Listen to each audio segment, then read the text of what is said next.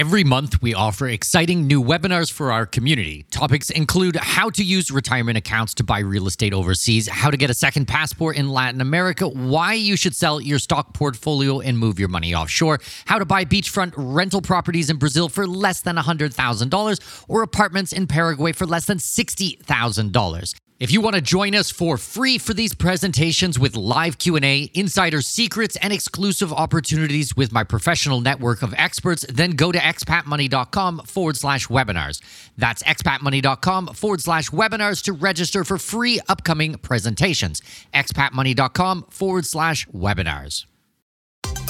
We all dream of seeing the world, but the realities of living somewhere outside your place of birth can be daunting to say the least. Welcome to the Expat Money Show, helping you make the most out of your overseas career through conversations with successful expats on investing, entrepreneurship, self-improvement, and continual education, all while sharpening your financial acumen.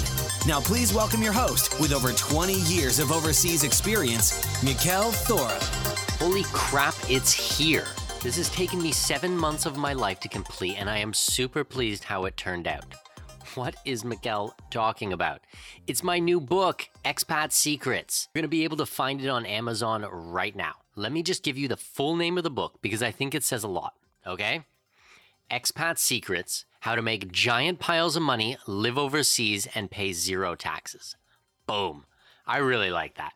Basically, the book breaks down everything you need to know for leading an international life. This is timely information and modern, and it's a fun read. You can buy your copy right now by going to Amazon and searching Expat Secrets. This will really help support the show to grow.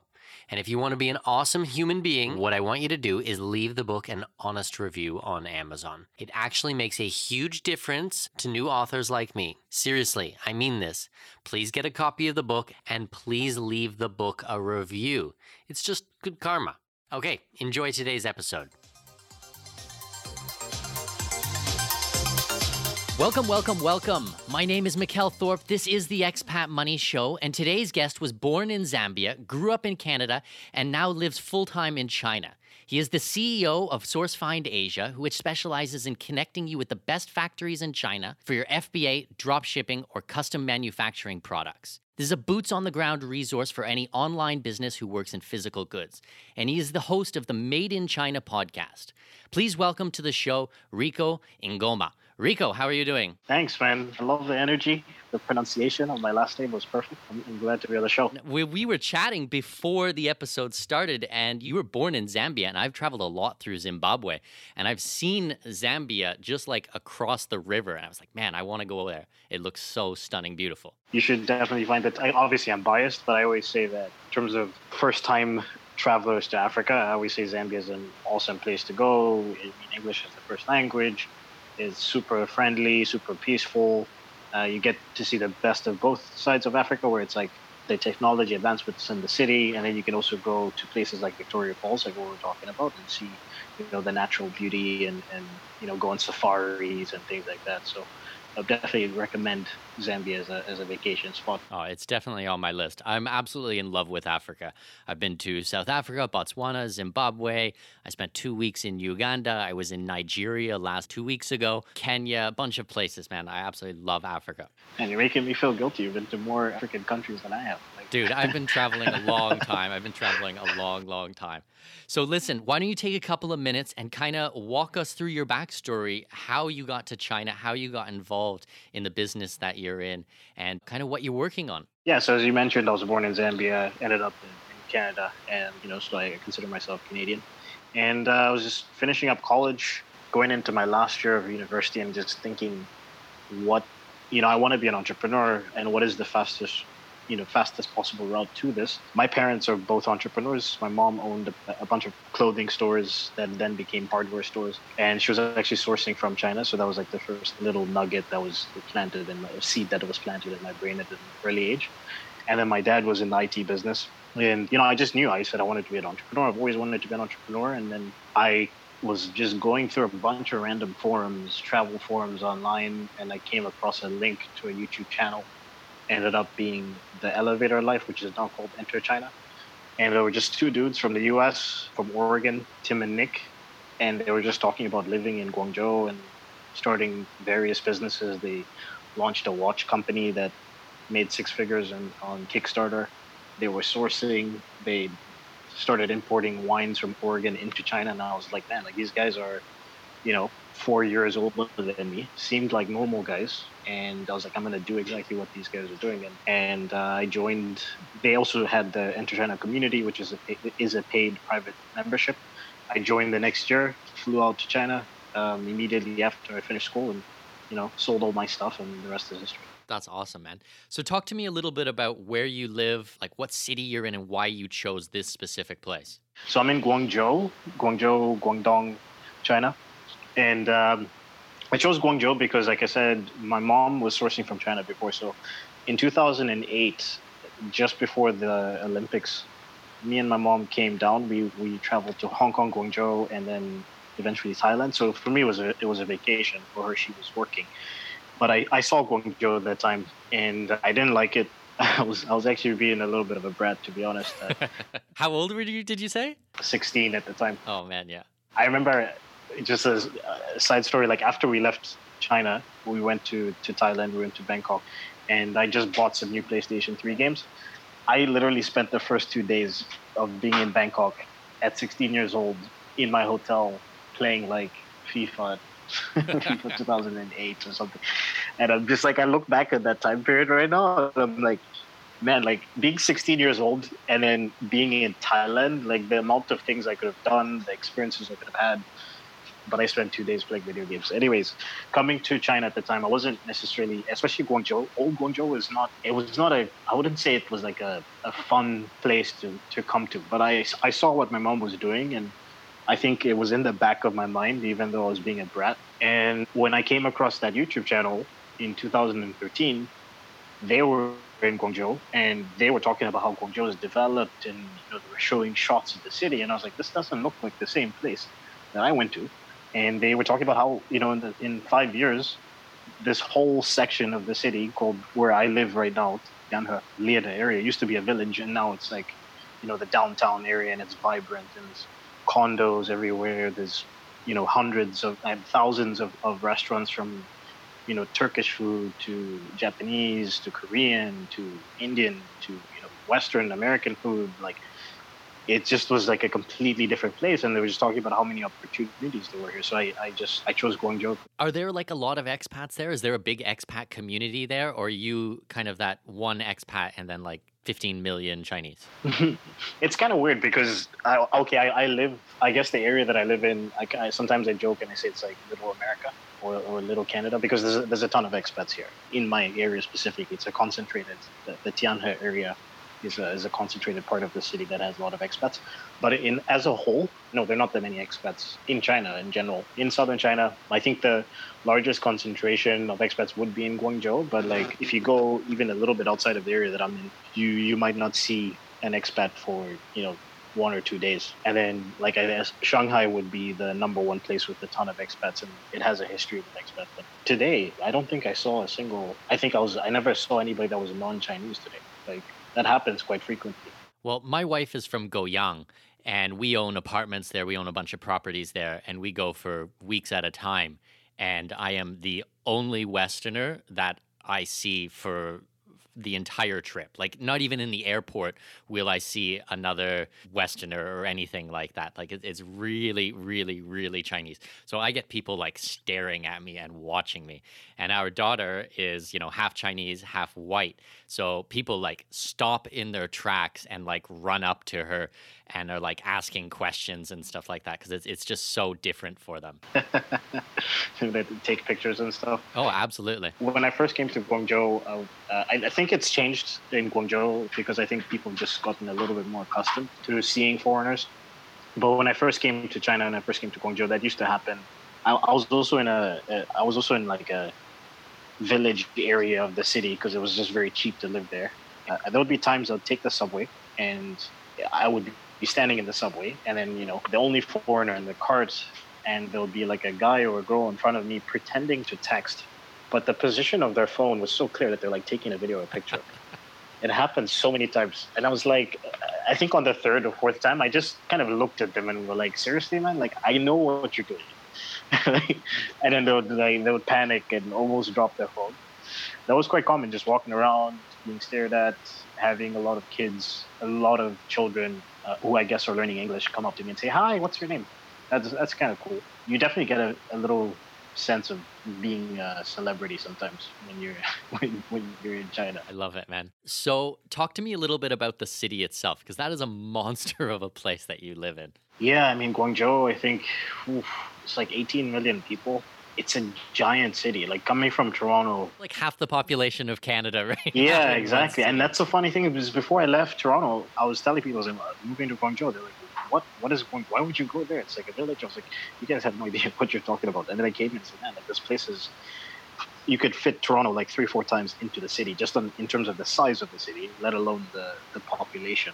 It's separated into, I think, about 6 districts. The district that I'm in, Tianhe, is the newest one. It's sort of central, and then it's definitely a very industrial city. You can definitely see that once you get outside of the areas that are sort of new. You see the old Guangzhou. You see a lot of like old factories that are now, actually, interestingly enough, being turned into like offices, like sort of shared office spaces and stuff like that. So there's like a little bit of a hipster vibe going on there. But then if you go a little bit further outside of the city, you see a little bit more of the factories, and Guangzhou is becoming so expensive for Chinese people to live in that you can just see people like sort of spreading out, factories going further away from the city and going into other cities. And it's also the government's plan, I guess, to sort of develop the cities that are adjacent to Guangzhou.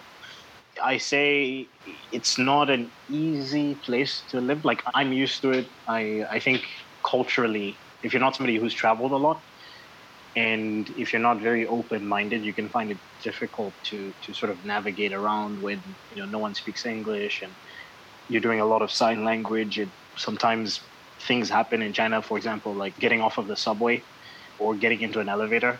There isn't that courtesy of people waiting for you to get off before they try to get on. so a lot of times, you're coming into the subway in rush hour, and it's like there's a ton of people in the subway. You're like, okay, look, it's going to be easier for you to come onto the train if I get off first. There's no space here. There's things like that. And I know a lot of people that kind of think that they're being rude, but it's just what it comes down to is the place has developed so quickly that I think a lot of the social norms that come with technology haven't caught up to the actual expansion of the city. But, it's a good place to do business if you're in the manufacturing space. You can definitely have a very good life here. It's relatively low expenses wise in comparison to the West, of course.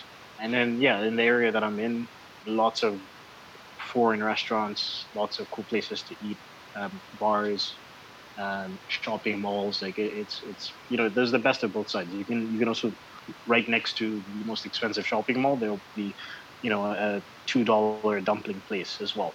So you kind of see both sides of China. And that's why I like Guangzhou. I like Guangzhou because of those reasons. Well, everybody knows the world as, China is the manufacturing hub. But what I think a lot of Westerners don't understand is it's not really China as a whole that does a lot of the manufacturing. It's really like your province or your city that you live in where the most of it is done, and this is right next to Hong Kong, and you've got a huge port there. And there's just so many advantages, I would imagine, to living in that specific space. Yeah, so 90% of the products that are made between Guangzhou, Shenzhen, Foshan, and Dongguan, and all 4 of those cities are within 2 hours of each other. And then, of course, you have Hong Kong. Is right next to Shenzhen. That's also a 2-hour train ride from Guangzhou. So you have the Hong Kong for shipping, and you also have the Hong Kong for finance, because these days a lot of tech companies are starting up in Shenzhen, and Shenzhen is becoming the new Silicon Valley. And you have the Hong Kong companies who are providing the investment firms in Hong Kong, and then you have the actual manufacturing being done in Shenzhen. So it's a very, very interesting time to be in China. And for sure, 90% of the stuff is made just within southern China. The rest of the factories are sort of in Zhejiang province, Jiangsu, Qingdao, which is northeast. Well, I think it's really interesting. And you mentioned the finance center. So I don't talk about it very often, but I do a lot of coaching and consulting for my clients for actually setting up their business license in these offshore jurisdictions. And we do a lot in Hong Kong and in Singapore and places like this so that they will have access to the Chinese market quite easily. And like literally every week, I have someone coming to me asking about the manufacturing that's done in China, and it's one of the reasons that I'm so excited to have you on the show, Rico, is because I'm really interested to learn from you, from your experiences of living in this place and what it's like to do business. And I really do want to get into your experience with the drop shipping and the manufacturing and the FBA. But the whole process of actually living in China, I think it's just wild. I've been to China 50 times, 60 times. I married a Chinese girl. I own properties there. And I still don't even know if I would be able to handle living in China full time. It's so full on. Yeah, I mean, I have this expression, pardon my French, but I sometimes say China ain't for witches. and it's just what I mean by that when I say that is just it's a difficult place to live. And I know a lot of people that have come to China with the plan of living here and are here for 3 to 6 months. And then, they leave. And I think really what that comes down to is just, I think a big part of it is the language barrier. I think that's huge. I think a lot of people that are able to survive here sort of learn how to speak Mandarin. But a lot of it is also cultural. There's a lot of cultural norms that are just so different. And if you haven't traveled a lot and you're coming to China and you want to live here, it can be exciting. It can be fun. There's a lot of cool things. Chinese people are super friendly, and there's so many cool experiences that I've had. Like, for example, eating deep fried snake on New Year's, Kentucky fried snake. You have these crazy experiences, but you have to be open-minded to be able to try those things. If you don't sort of embrace the culture, then, the opposite is you're going to feel sort of alienated and maybe a little bit frustrated by some of the things that happen. Well, I often describe China not as a different country, but really as a different planet. For example, my mother, she's traveled a lot as well. She's been to Korea and Japan and Thailand, and I brought her to Singapore and things like that. She wanted to go visit my mother and father-in-law and bring the baby over. And I was like, no, it's too difficult. It's too different. She's like, well, I traveled in Thailand by myself for 2 months. And I was like, Thailand and China, you can't even put them on the same level. Thailand is so easy. She's been to Bali and things like this. I'm like, you can't compare that to not rural China, but we're talking not the well-known cities. We're not even talking Beijing or something. I don't know, man. She's going to some of the best vacation spots in the world. And then saying, well, I could navigate China afterwards. Yeah, I've been to Asia, therefore I can handle China. China is another planet. It really is. So you mentioned language. Talk to me about language. Did you study Mandarin? Do you know much Mandarin? Has it helped? How's that worked for you? My Mandarin is survival. I call it survival Chinese. But I guess it's a little bit more conversational. The issue with my situation is that my staff all speaks English, even though they're Chinese. And then all of my clients speak English. So I'm on a daily basis, I'm actually not speaking that much Chinese these days because my life is also I have my apartment. My apartment's 5 minutes away from my office. My gym is 2 minutes away from my office. All my favorite restaurants are 3 minutes away from my apartment. So I'm not really in situations where I have to speak a lot of Chinese these days. But to answer your question, it's a funny story. I actually studied Mandarin randomly, not with the plan of coming to China at the time. I think it was 2012. I took an introduction course to Mandarin, a 4 to 6 months introduction course. And at the time, the idea was just oh, you know what? I can use this as a conversational piece when I'm trying to talk to girls. Fair enough. So yeah, I would be oh, I can speak Mandarin. That was kind of it. Me and my friends. Nihon piao liang. You are very beautiful. Nihon piao. Yeah, exactly. And but it was great because it gave me the foundation. So when I came to China and I actually started, I took 1 semester at one of the universities here, Guangdong University of Foreign Studies. Actually two universities, Guangdong University of Foreign Studies and Sun Yat-sen University. And yeah, that was great because I had this foundation, and then I took the intensive courses here, and that it very much made my transition into China much easier. Because when I was running around the city trying to figure out my apartment situation and things like that, I was able to at least put together a few coherent sentences, which I think a lot of people really struggle with when they get here for the first time. So you're not having to 我不知道 your way through everything, eh? I mean, it comes out, it comes out. But I mean, it's fun because like I'll take like an Uber, which here it's called Didi, and on occasion, the drivers will want to talk to me and like where you from, and then I have to start going back and forth. Like, so I don't mind those situations, and it helps me practice a little bit. I think the times when I actually really have to use my Mandarin are when I travel with clients to different parts of China, and then we're put in situations where I've never been to this place before, and then I have to talk to a taxi driver and explain to them where our hotel is. That's when I really get challenged. And do you use a lot of those translation apps like on WeChat or anything like that to help you? Yeah, sometimes. One thing that I use is Google Translator. Even though Google is blocked, I have a VPN, and then also I downloaded the languages. So what's really cool about the Google Translator is obviously you can type in a sentence and then it translates it into Mandarin, and then you just show them the sentence. The other thing is you can speak into it. I don't really use that because I think the functionality doesn't really work very well. But one of my favorite features with that app is when I go to restaurants and I'm in the middle of nowhere, I can, pull it up and then sort of scan the menu, and then it'll translate the items on the menu in real time. The translations aren't always perfect. Sometimes you have it'll say something like toenail of goat, and you're like, what? You're like, toenail of goat? I wouldn't put it past the Chinese, but maybe it is not likely. They're like, well, wait, toenail? Like, okay, I mean, I guess it's fiber, Well, you've seen them eat those chicken feet. Oh my goodness. Yeah, so I mean, chicken feet, of course, yeah. I'm pretty adventurous, man, but that's just weird for me, eh? Yeah, I've drawn the line at chicken feet, but I ate it by mistake one time. And I was like, oh, they got me. Crazy. So talk to me a little bit about your business. I'm really getting into the FBA and the drop shipping. I really want to understand this. Explain to me what you do with your company, like specifically how you bridge the gap from the Westerners to the Chinese market. So, I mean, you explained it very well in your intro, but essentially what we do is we're a manufacturing consulting business. We will help clients go for anywhere from a crude drawing on a napkin of your product to 2D to 3D to CAD and design files, bill of materials, finding manufacturers, making prototypes, going into mold production, mass production, shipping, quality control, everything under the whole manufacturing sun. And I think that for me, I think the advantage that I have, and the reason why I think we've been successful in this space is, one, you have to be extremely detailed when you're communicating with factories.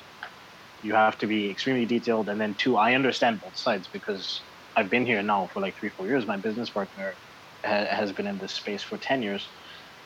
So I know when a client wants to explain something to a factory, I know how to sort of translate that language into the factory speak. And then I also know when a factory is trying to communicate something to a client, how to then translate it for my client to understand where the factory is coming from. Because I find that a lot of issues that people have are just based on, miscommunication and not really understanding where each other are coming from.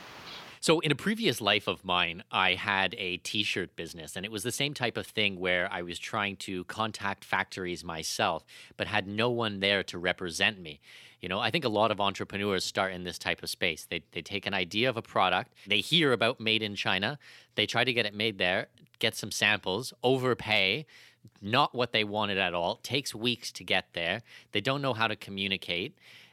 I imagine working with someone like you would really solve a lot of these problems straight off the bat. Yeah, I mean, my favorite clients are people that have gone through it themselves because they know that it's a process. Like there's simple things that for you as a Western buyer, if you're dealing with a company in Canada or the States, you give them a list of questions. Do you do this?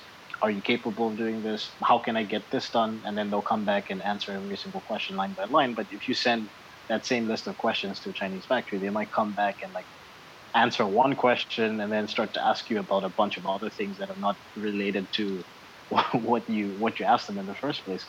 And then people get frustrated like that. Those are, and I understand it. But then I also understand from the Chinese side of things that sometimes the way you word a question changes how they read it, changes how they understand it.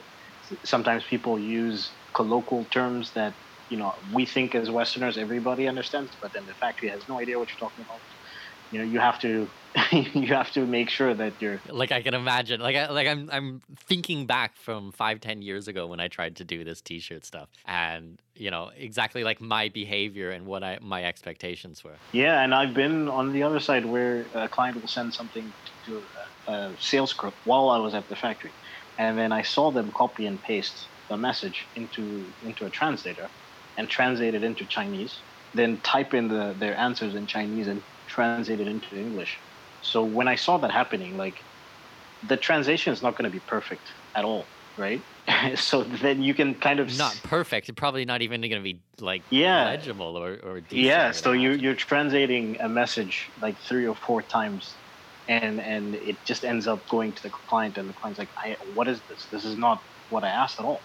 So where we sort of come in is my staff speaks English, they read English. It's one of those things that obviously it's a requirement for them to work for me. And when they get those messages, if they don't understand something, they're not going into Google Translate to change it. They're saying, "Hey, Rico, can you have a look at this email, this message?" And I just want to make sure I understand what the client is requesting. And then I'm the translator, and I make sure, because actually, by the way, I taught English in China for 8 months. So during that time period, I had to learn how to break down English colloquial terms and sort of broader concepts and break it down into a way that Chinese people can understand by making it a more simple, or even just using language that they understood to make sure that they got it. So that helps me with my staff. A lot of times my job is really just sort of making sure that my staff understand what the customer's requirements are. So it's not so much about translating, it's almost about interpreting. Yeah, it's interpreting, exactly. Like you hit the nail on the head. And yeah, I think it's a unique thing to do.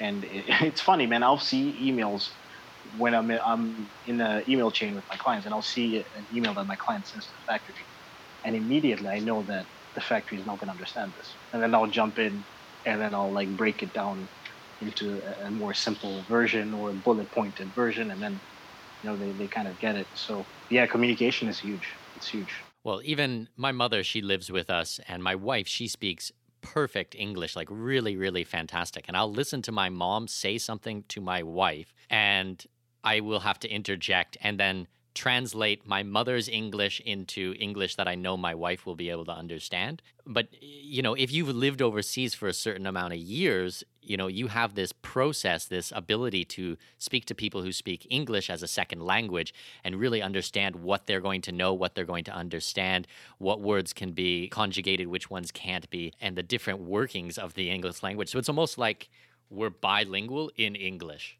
if that makes sense. Yeah, exactly. I mean, if you look at Mandarin as a language, sort of the conjugation terms like to, the, at, these things don't exist. So a lot of times if you speak to somebody and Mandarin is the first language and English is the second language or third language, and you're saying, "I would like to go to the bathroom," that just adding the "I'd like" to those kind of things might confuse them. So you might want to say, "I want bathroom."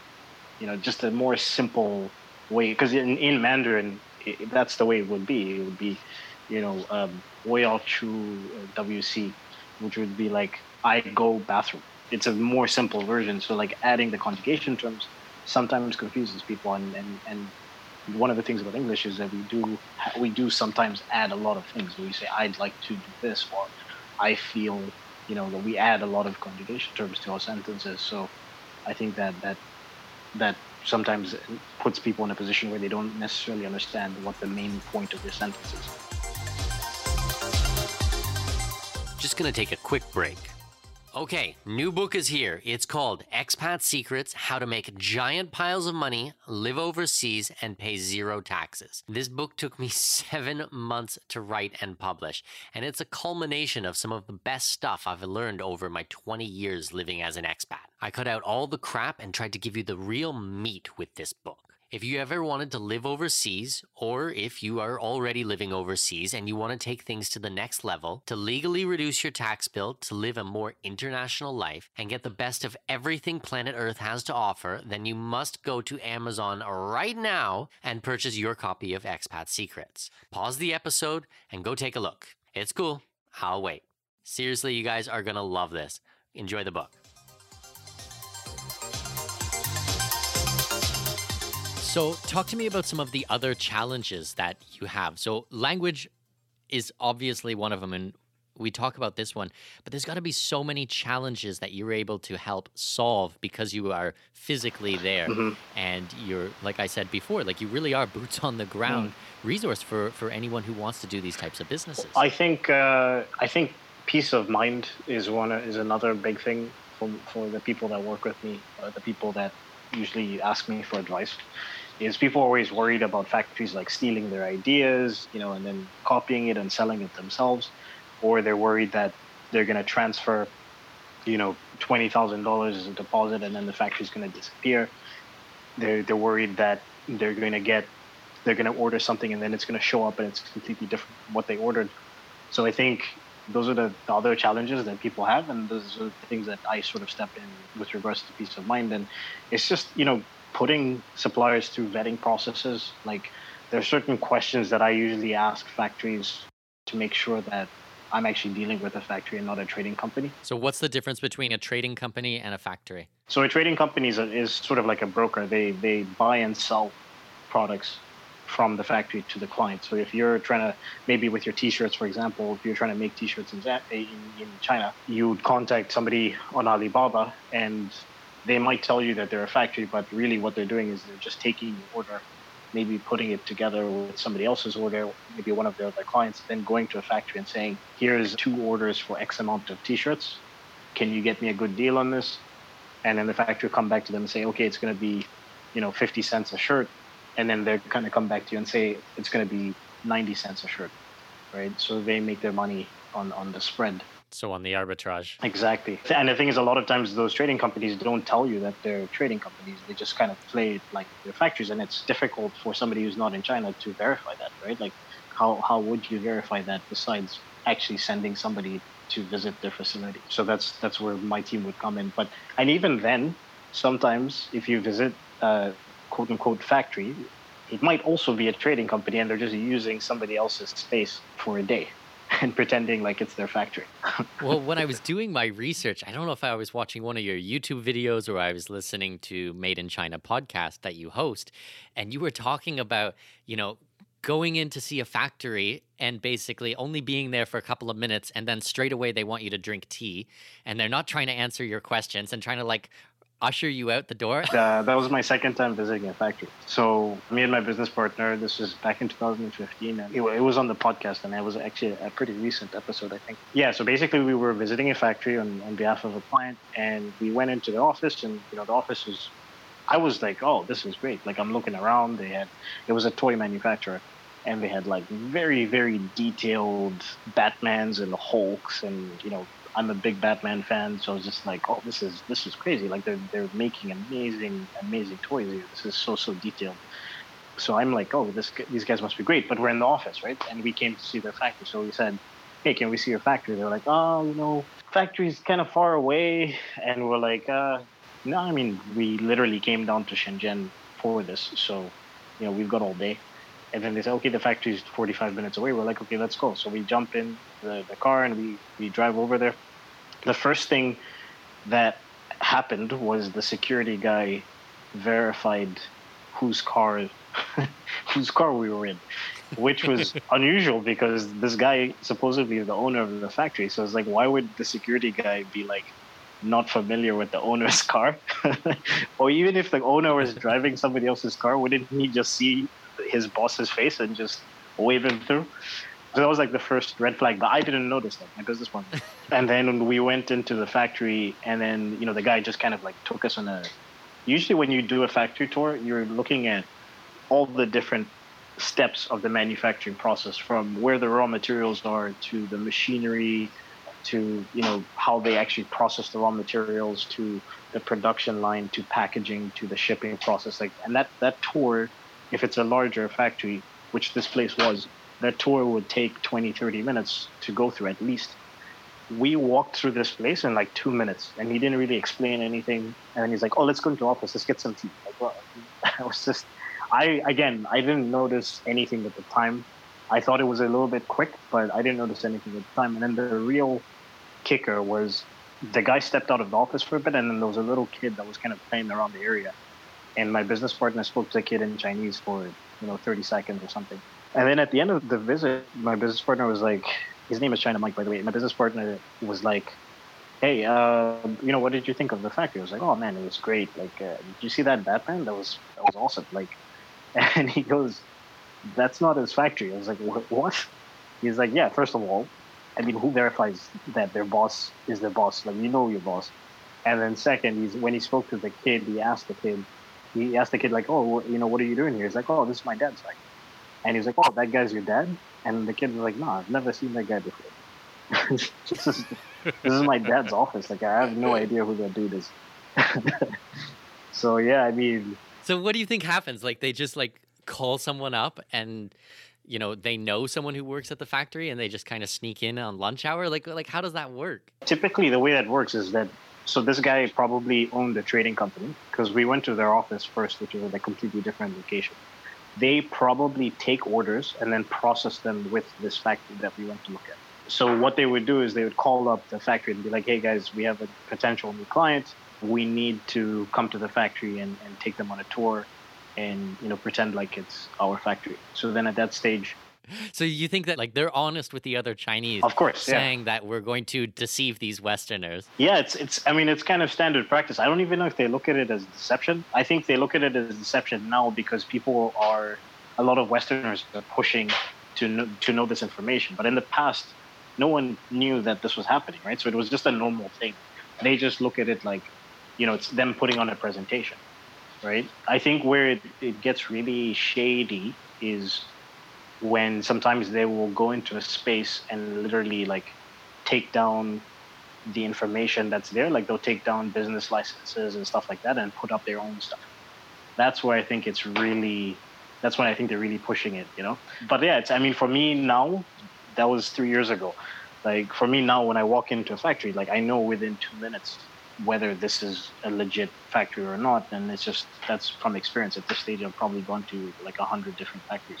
I have another experience recently that happened in the summer, and a client of mine from the States, he came down, and it was actually an order that we processed for Walmart as a fidget spinners. And we went to the factory, quote unquote, and the first thing I noticed when I walked in was that they were claiming to produce a very, very high number of fidget spinners per day. And then I looked at the machines that they had, and they only had 2 or 3 machines that were making that specific product. And I was like, the volume that they told us just didn't match the machinery that they had. That was the first thing. And the second thing is, I was walking around, I'm looking at the walls and looking at, how the office is set up. And I was just noticing that there was nothing on the walls, no signs, no posters, no pictures of the company, the staff, nothing. And then, there was barely anybody working. We walk into the production assembly room. There was about 2 lines of production, maybe 3 or 4 people kind of randomly putting together fidget spinners. And I was like, again, this just doesn't make sense. Like, if you were looking at a big factory that's producing 100,000 fidget spinners a week, there's no way that they would be able to do this with this sort of manpower.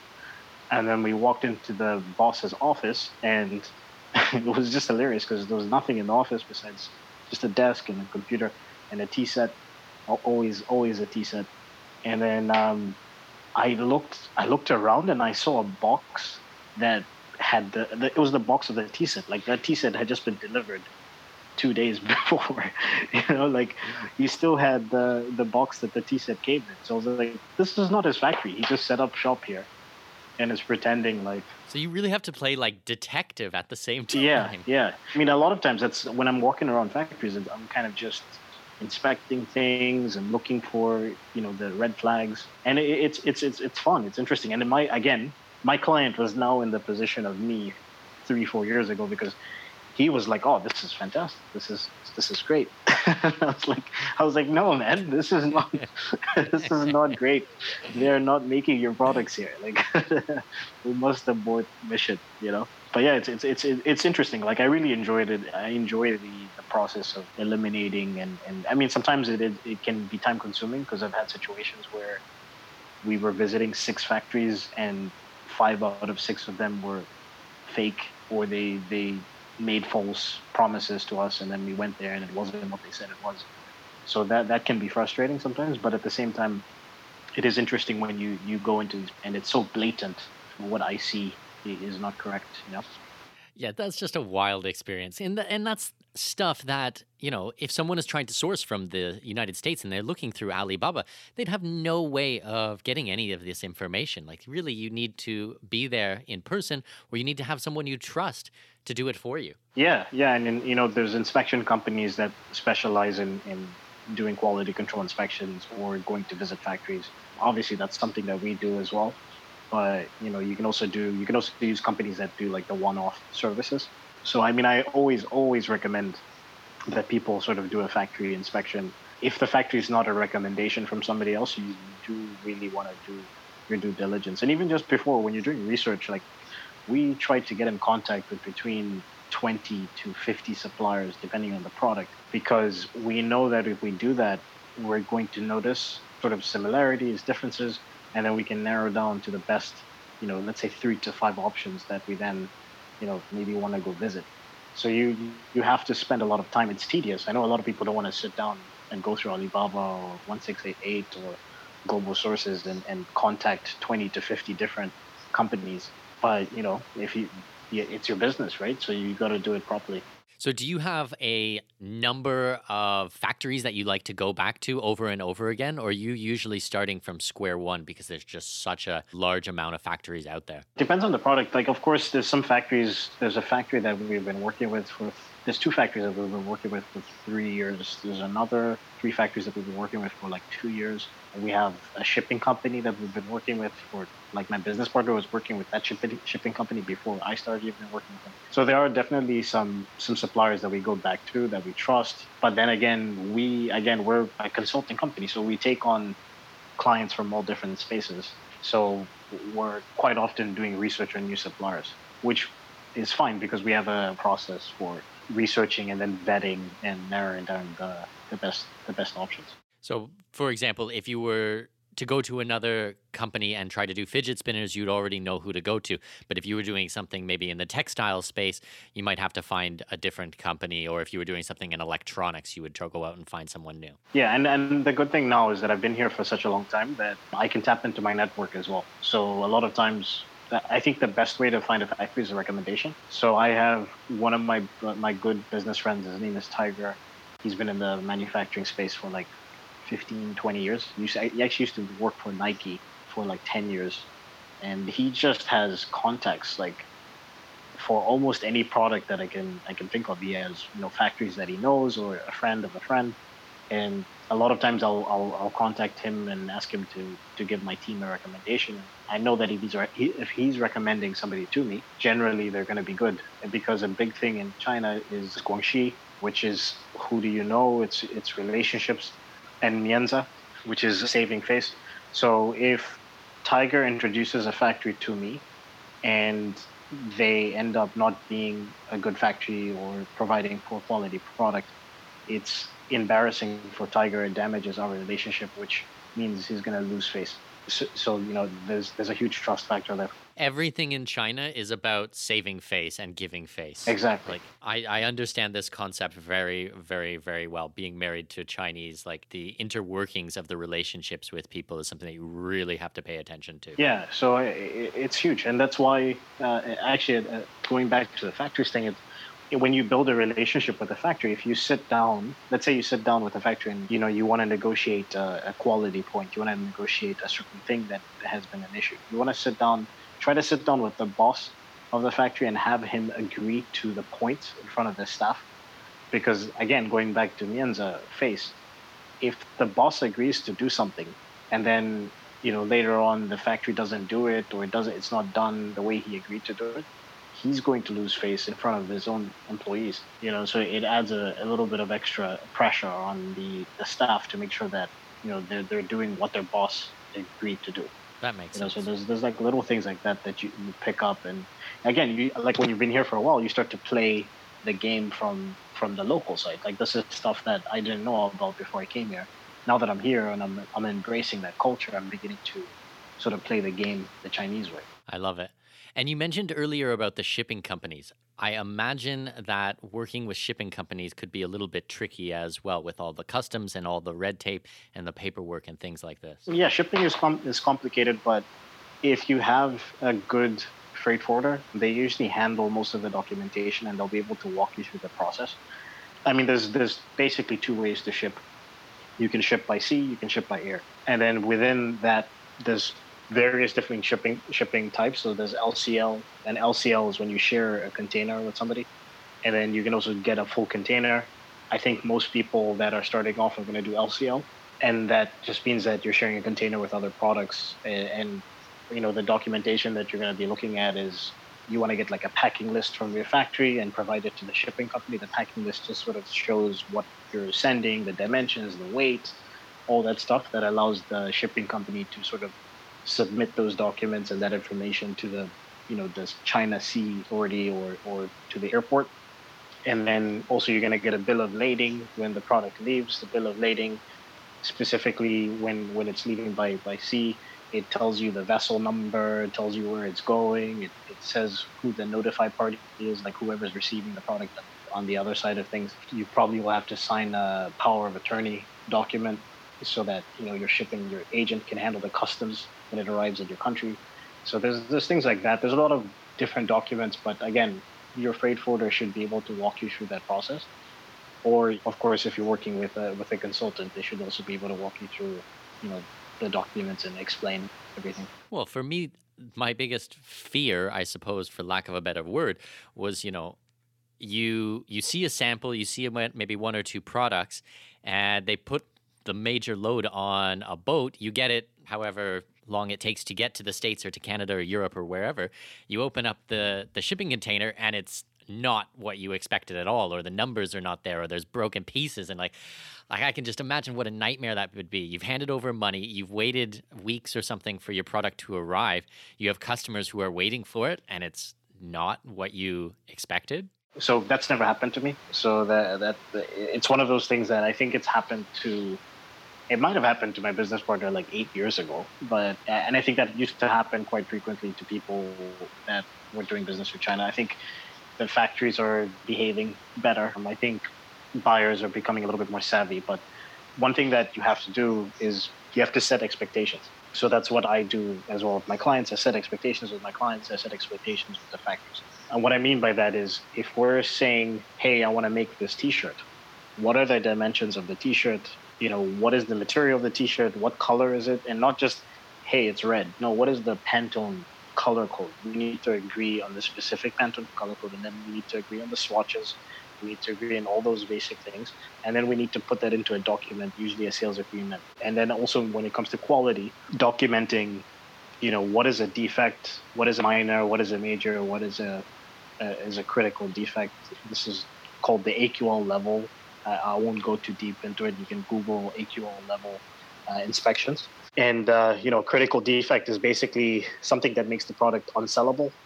Major defect is something that will sort of diminish the product's value in terms of the customer. And then a minor defect is usually something that you would notice as the buyer, but your end customer is probably not going to notice. So you have to agree on all those points. And then if you agree on those points, then you're setting expectations with the factory, you're setting expectations for yourself. Obviously, you agree on the sample. And then the key thing from there is, making sure that you're following the production and then doing a quality control inspection at the end.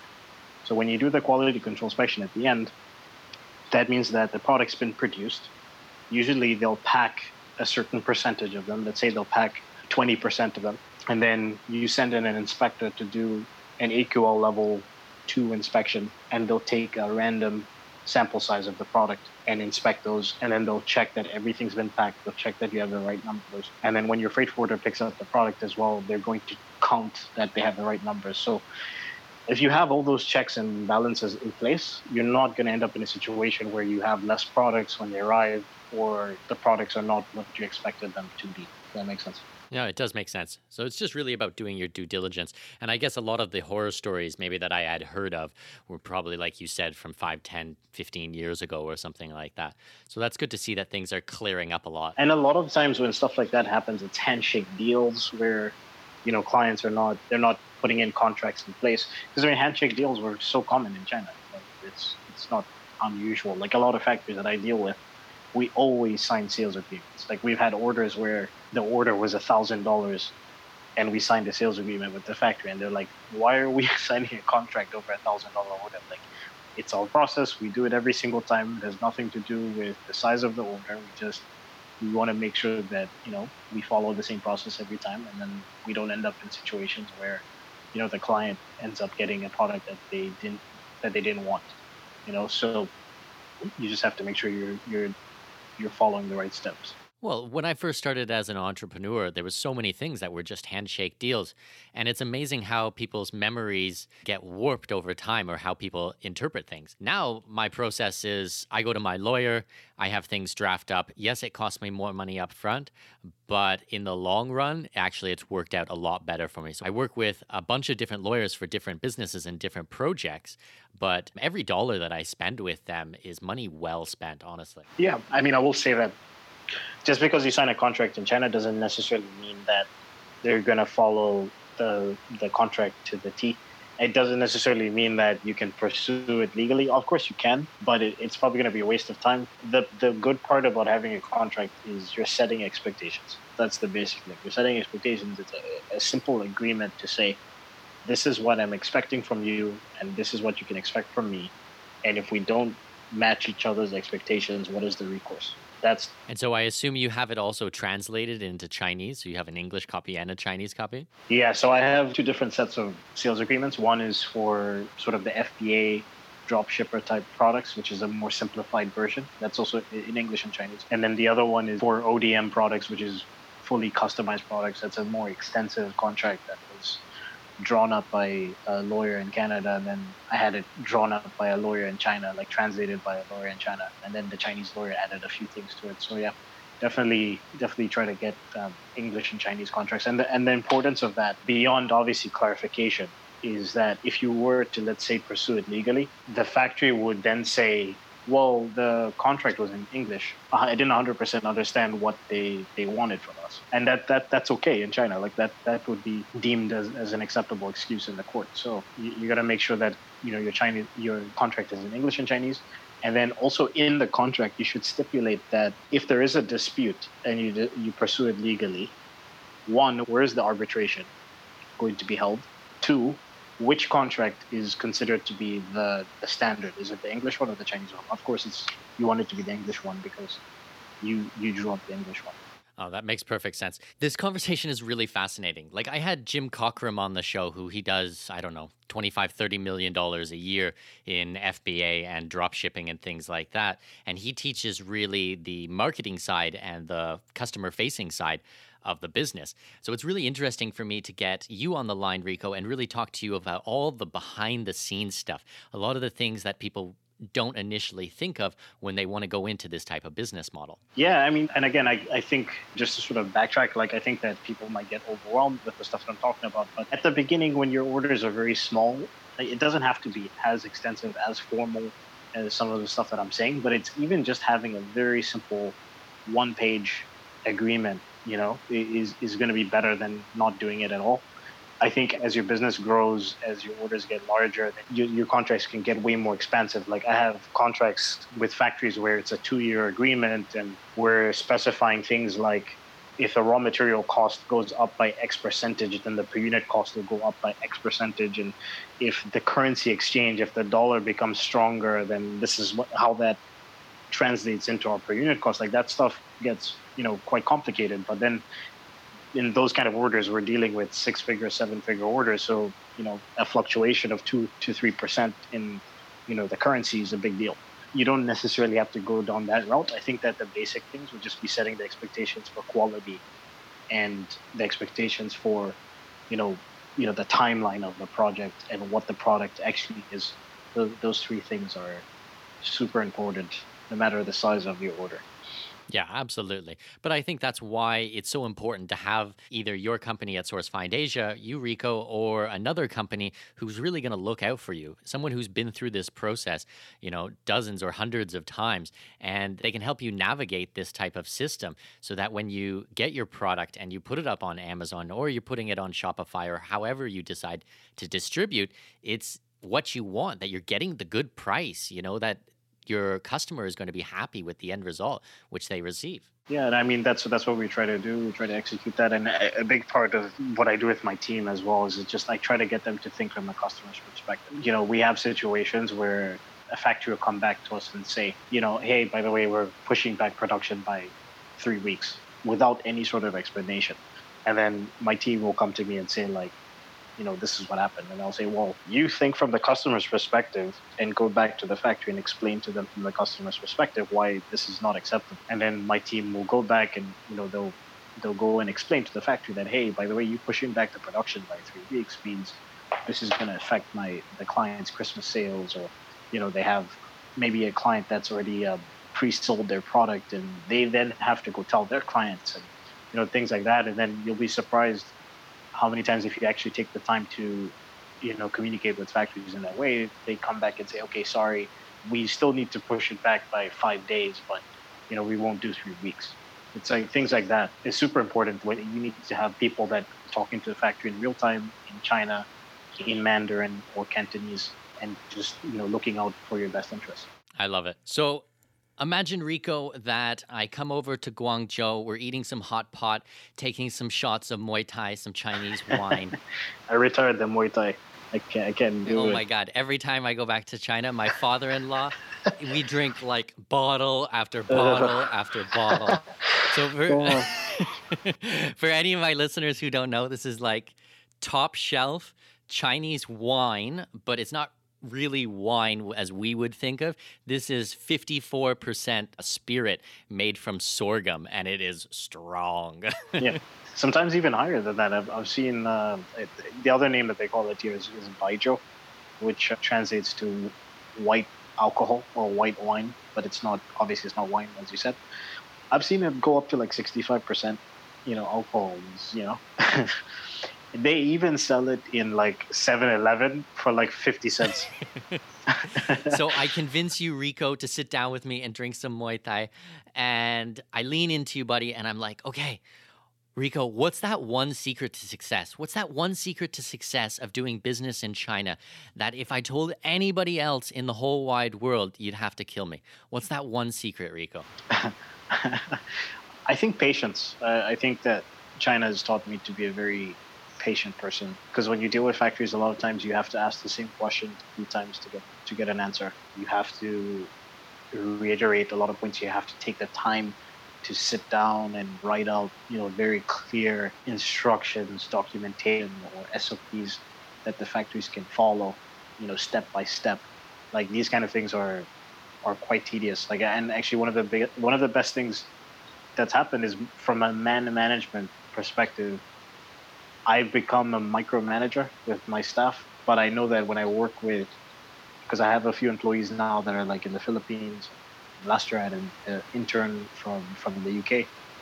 When I work with Westerners, it's so easy for me because I don't have to explain as much as I usually do. And when I do give explanation, when I do give instructions, it's very, very clear and very, very precise because of all the work that I've done dealing with factories and dealing with my own employees.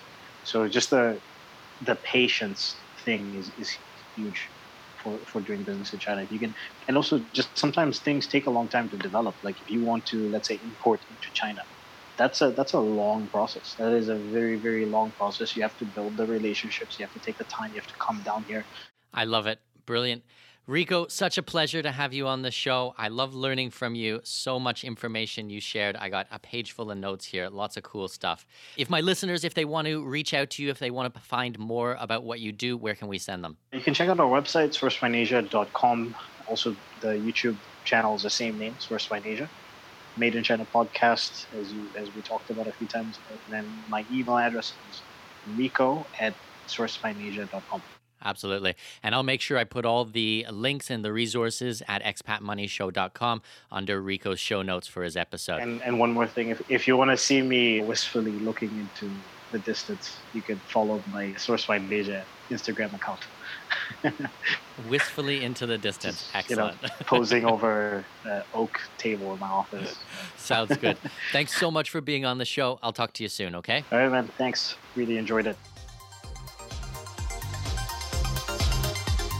Okay, I want to read you the reviews from the back of the book that some massively famous people in the international living space have wrote for me. See if you recognize some of these names, okay?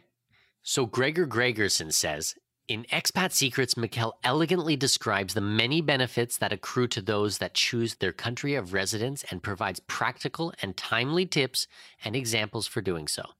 This book is a game changer. Leif Simon says, having lived and worked overseas for more than a quarter century myself, I've seen expats make every mistake under the sun. Save yourself time and energy and learn from someone who has actually done it. Expat Secrets is the book to get you started in your international journey. Edmund John says, having incorporated hundreds of companies for my clients over the last 7 years, this book is very helpful for those that are starting out. And Michael Cobb says, a huge thanks to Mikkel for clearly written, concise description of the international experience as lived by a true globe-trotting pioneer. Especially refreshing is the chapter on the benefits of raising kids overseas. As the father of 2 third-culture kids, I can personally assure you that no education expands the mind more than growing up overseas. And my good friend David McKeegan wrote the foreword to this book, but I will let you read that yourself when you go to Amazon today and you purchase your copy of Expat Secrets. Thanks, guys. This episode may be over, but your journey to greatness continues by visiting our webpage and signing up for our newsletter. For convenient access to new episodes, show notes, and other crucial resources, visit expatmoneyshow.com. We look forward to you joining us on the next episode of the Expat Money Show. Safe travels.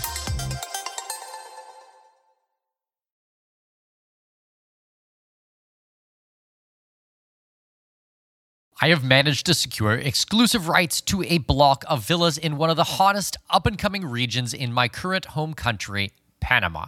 Join me Saturday, May 4th at 10 a.m. Central, 11 a.m. Eastern Time for our special presentation called Investors Workshop, capitalizing on the globally recognized resort brand coming to Panama.